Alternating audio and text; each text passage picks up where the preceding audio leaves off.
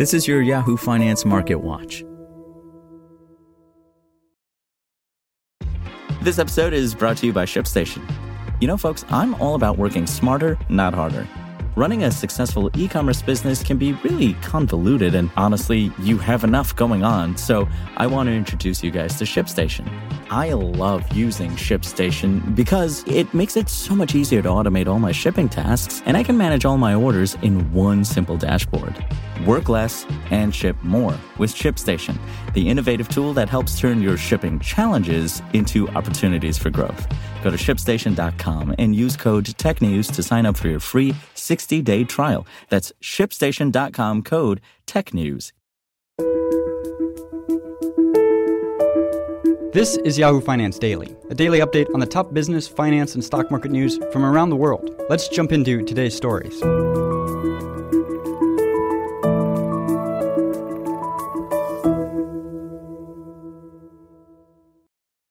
Stocks gained on Monday, with investors at least temporarily looking past concerns over the growth outlook and ahead to more second quarter earnings.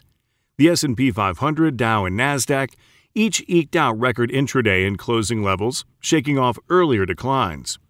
Over the past several weeks, investors have been appraising the likelihood that the spread of the Delta variant would derail the economic recovery and curb the rally so far for the year-to-date in U.S. equities. These concerns set off a rout last week, with stocks dropping by the most since October before ending the week at record levels. However, some strategists suggested the latest stretch of virus-related volatility in markets would prove temporary. We think the Delta variant should pose a minimal risk to the U.S. equity market. Goldman Sachs U.S. equity strategist David Kostin wrote in a note Monday. From an economic perspective, widespread vaccinations and strategies focused on containment suggest limited medical and economic downside even if infections continue to rise.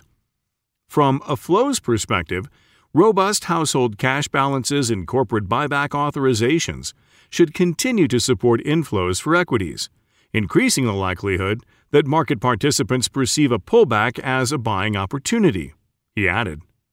Later this week, investors will hear from Federal Reserve officials over the path forward for monetary policy, which will likely be informed by the increased concerns over the Delta variant and peaking economic growth rates.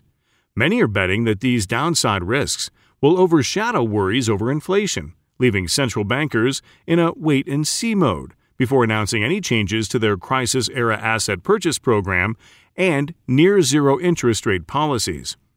Federal Reserve Chair Jerome Powell's mid-July congressional testimony raised the prospect that the statement would introduce an asymmetric policy bias, standing prepared to adjust policy if the Fed saw signs that the path of inflation or longer-term inflation expectations were moving materially and persistently beyond levels consistent with our goal, J.P. Morgan economist Michael Ferroli wrote in a note.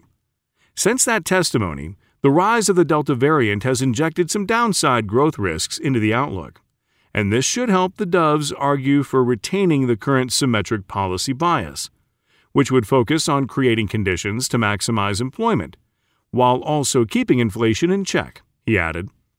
Traders are also set to focus on a packed schedule of corporate earnings results this week, which will include mega-cap technology companies like Apple, Microsoft, and Amazon, in addition to a host of other companies including UPS, 3M, Starbucks, and Boeing.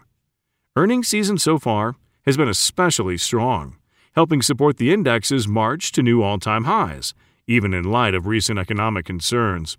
So far, 24% of companies in the S&P 500 have reported second quarter results, and of these, 88% have topped Wall Street's earnings per shares estimates, according to an analysis from FactSet as of Friday.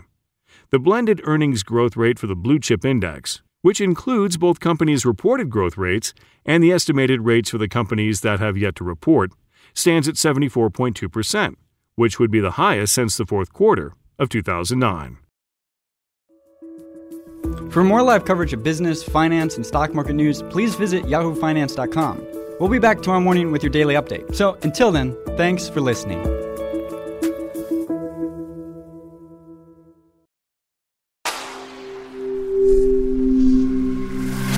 Spoken Layer.